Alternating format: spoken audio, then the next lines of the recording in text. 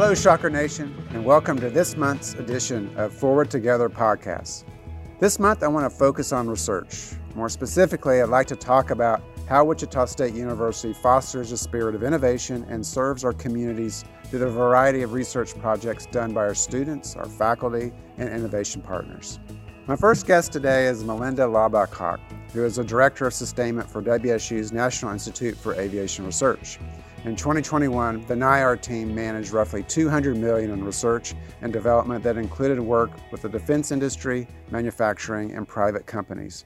Welcome, Dr. Laubach-Hock. Thank you so much for being here today. It's good to see you. Good to see you as well. Thank you for inviting me to participate today, Dr. Muma. So at NIAR, you work at the Aircraft Structural Test and Evaluation Center. We call that ASTEC, another mnemonic. Tell us a little bit about that type of research and what you all do up there at ASTEC. So NIAR began operating out of the old Kansas Coliseum in 2013, and we turned it into the ASTEC facility, which is the third largest structural test facility in the world and one of the largest teardown facilities in North America. We do a lot of defense research out there. So we are looking at how to extend the life of airframes, how to make sure they continue operating safely to the end of their economic life. So on the full-scale test side, we're taking large airframes, putting them in fixtures, and applying loads to them that are very similar to what they would see flying in the air to assess where we need to inspect, where we need to look, what we need to do to keep them operating safely when they actually fly in the air. From the sustainment perspective, we're taking airplanes apart piece by piece. We're looking at the structural health of the pieces. And we're also working on a digital engineering campaign out there, which is taking airplanes that were designed before the digital age and moving them into the digital age to help reduce sustainment costs and to continue to allow those airframes to be operated safely into the future. Yeah, and I've been out there several times, and you've provided tours for me each of those times.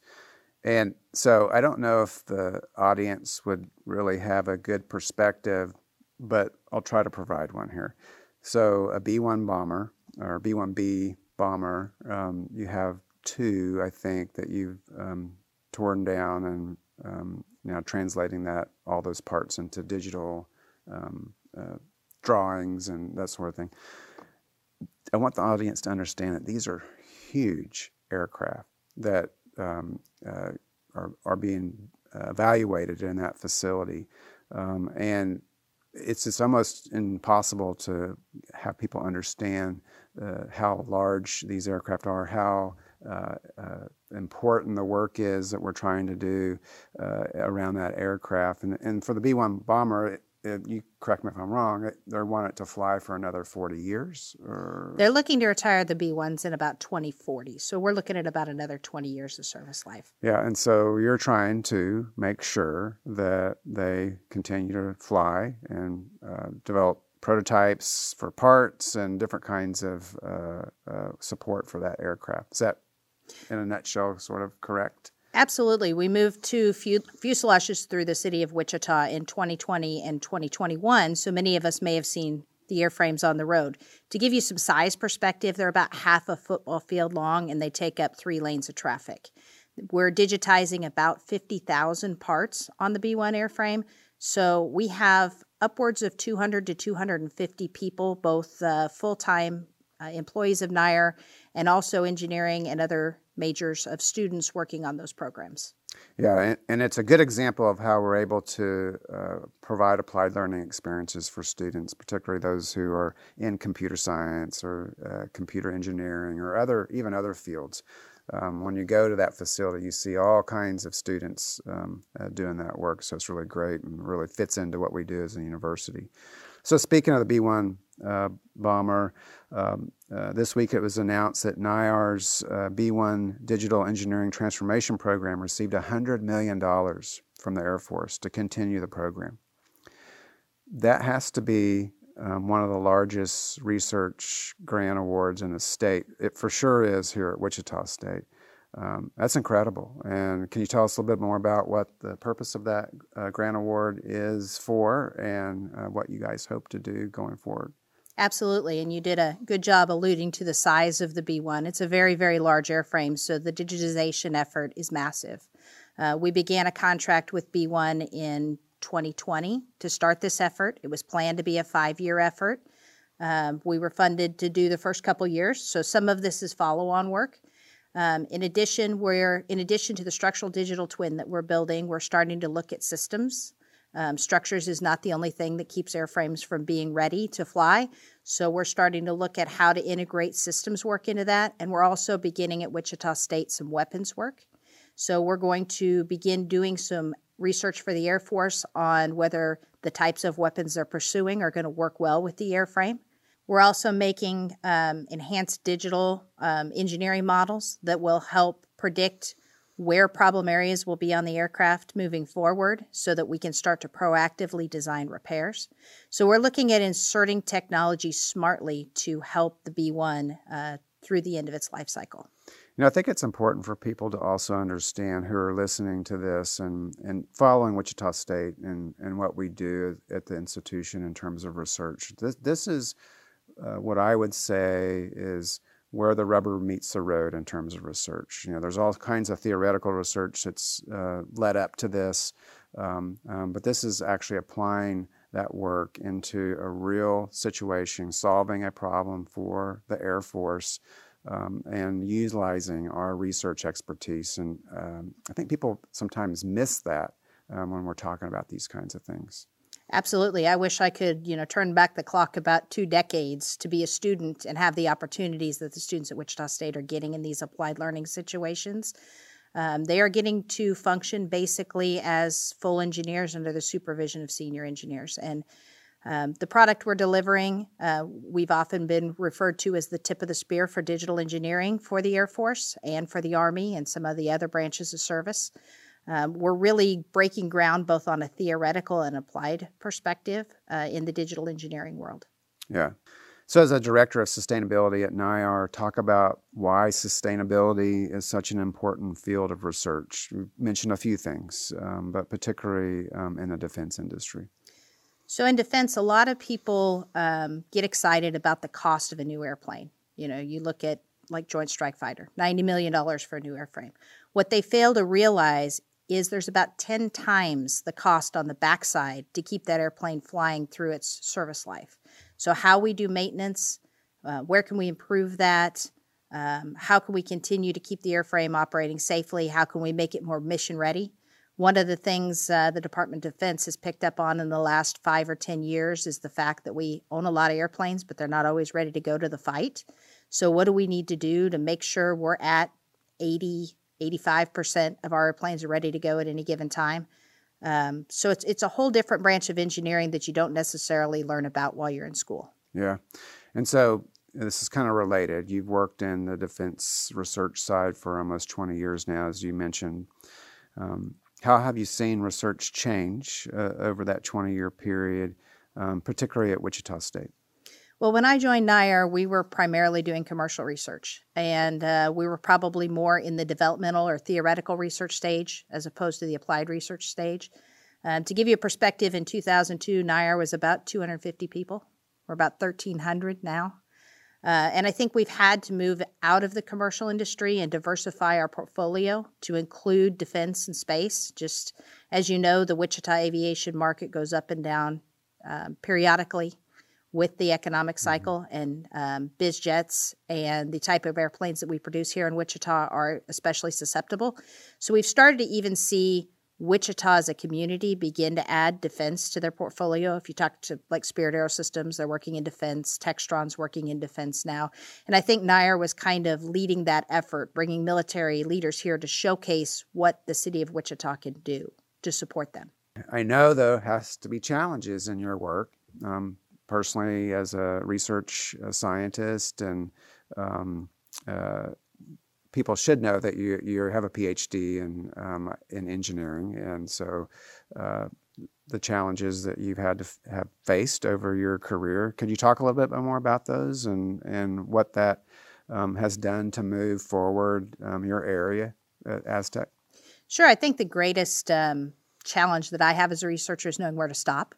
The Defense Department has so many interesting problems. You can quickly find yourself going off on a tangent and building a program for 10, 15, 20 years on a single platform.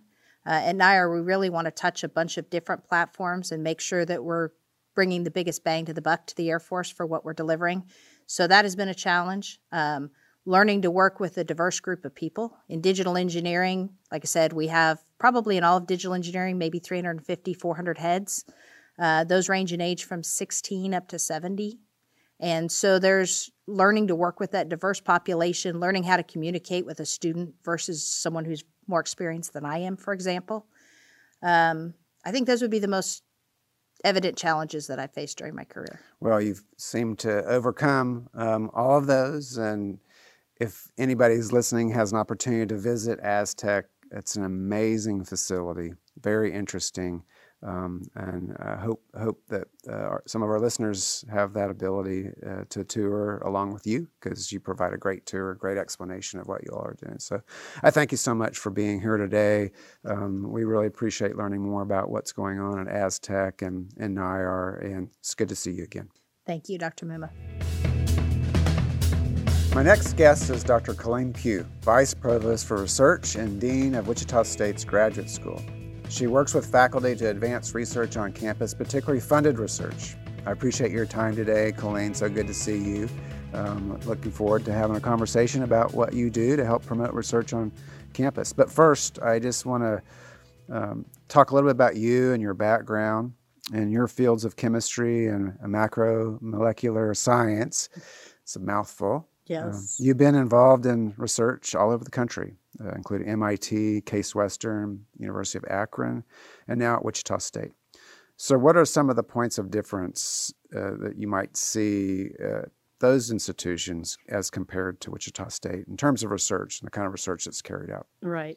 Well, first of all, you have to remember that I have different perspectives from those, or come from a different viewpoint I think in two ways. First, macromolecular science is an interdisciplinary field, and then chemistry is a more traditional one and traditionally more siloed. So I have those two perspectives from the various places I've been.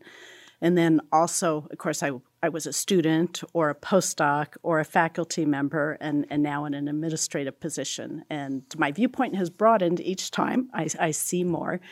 But I often think back about a year that I spent in Germany. My PhD advisor sent me to the University of Freiburg, and he came to visit at one point because there was a conference there. And so, of course, he was asking me, what did I think? What were the differences? And so I was telling him what I was observing, and then he says, whenever you go somewhere new, the first thing you see are all the differences, and then eventually you realize everything's the same.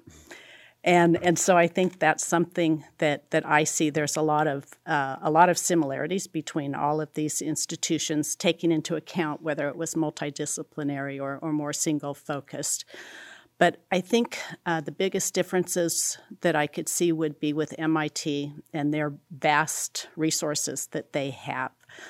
But another issue is WSU is more student-centric and has probably more focused research than a place that has lots and lots of resources. And I often felt kind of bad when I was at MIT in that students were often, they were given a topic that they were going to do their research on and then disappeared for 3 years. And then they'd come up with something brilliant. But in the meantime, it was really difficult for them, a lot of mental challenges that way. And I think that WSU operates more of the way I've operated in other places, where I think it's really important to, when you're working with students and newer researchers, is you help define the problem first, and then you wean them off. You're waiting for them to take ownership of the research project. And so, like I said, I think our research here is more focused and more student-centric. We want students to be engaged and become independent when they're ready to become independent. Yeah. So glad that you made those comments about being more student-centric, because there's, in a traditional view of research amongst faculty across the country, they believe either you're a teaching institution or you're a research institution. You cannot do both. And I think our university has shown that you can do both, and many other institutions have been able to demonstrate that as well. But from my experience as a researcher, I couldn't imagine not having that interaction on a regular basis with students and helping them go to the next step, and actually them helping me to refine things. So it's a two-way street. So exactly. Yeah, so great comments about that. Appreciate that. So moving on in terms of what we're focused on here at the university, we have been talking about for a number of years of becoming a Research One institution, which means that we would be performing research at the very highest level with only a small number of institutions across the country. Matter of fact, the new rankings just came out this past year. We're not quite there. We believe, as you and I have talked many times, that we are on the cusp of becoming an R1 institution. So talk more about what that would mean to Wichita State if we were able to achieve that. What would that bring to the university? What would it mean for students if we were to get to that level? Right. So the primary benefit that it brings is it's a recognition of what we can offer, and that again, I mean, that itself brings resources. I've never seen a solicitation for a proposal that says only R1 institutions need apply. It's always completely open. But I have been in a room before where it was a group of researchers representing different institutions, and the reason why they had all gathered there to address an issue is because we were all at R1 institutions. And so I think that's where you see a lot of advantages, is that it brings more opportunities in the interaction with other institutions, and it brings more resources that way.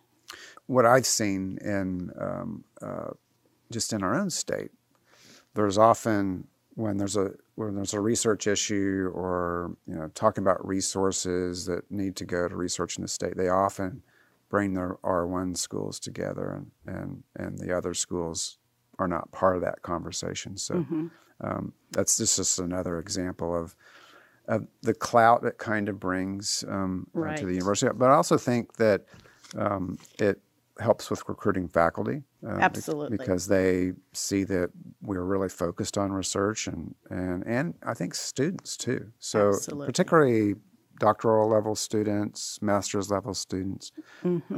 So great points. So with Wichita State's initiative around digital transformation and the new National Institute for Research and Digital Transformation, what kinds of projects are you anticipating coming out of that, and what do you see as the process to engage faculty around that?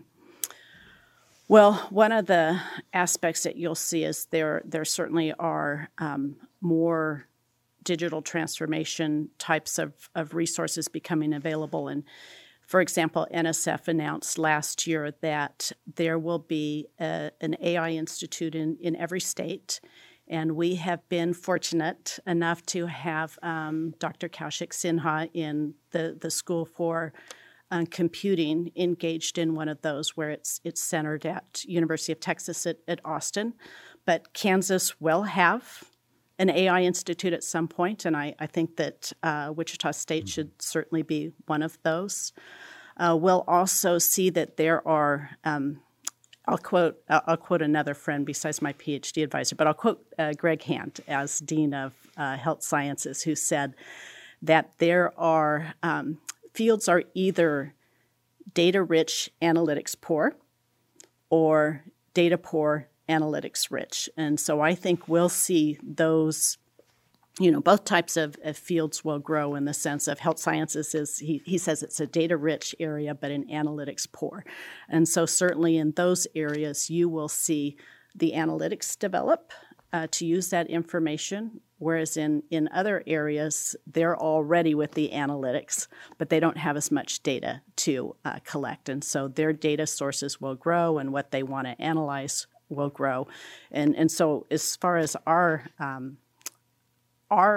different areas, I think they'll look at those type of areas to go into, and certainly take advantage of the resources that we have on campus in terms of the High Performance Commuting Center, not commuting, but computing center, and then having resources like NetApp on the Innovation Campus, taking advantage of the resources in NIAR. So I think it will become much more collaborative in order to take advantage of all those areas and help the different aspects grow. I just interviewed Melinda Laubach-Hock, who is Director of Sustainment at Aztec, which is the facility in north part of our county doing digital twins. Mm-hmm. So that really, that particular project has really driven a lot of our research awards, mostly through NIAR, but also I think has made other companies, other industry partners aware of what we're doing and the reason why they're on campus, like NetApp, Smart Factory. So to me, it really draws in pretty much everything that you can think of, because everything's becoming digital and becoming a part of this new economy that's driven by data. I think you'll see that even within curriculum, that there won't be a single discipline that doesn't have a digital aspect. And I think places like, maybe not Smart Factory, but perhaps a place like NetApp, it won't be unheard of for them to have an intern from fine arts or from dance that is looking at some aspect where they're analyzing dance moves, or how to incorporate that into different fields. So it will permeate all of our disciplines. Yeah, I'm so glad you brought that up, because our faculty have, over the last 2 or 3 years, really come forward with all kinds of new degree programs. So we have, of course, a data science degree, data analytics, mathematical foundations of data analysis. We have cybersecurity, homeland security, digital arts, even linguistics. So that's an example of what people don't believe or know anything about. Even the humanities draws upon this field as well. So, and then in the linguistics, feeding into accessibility.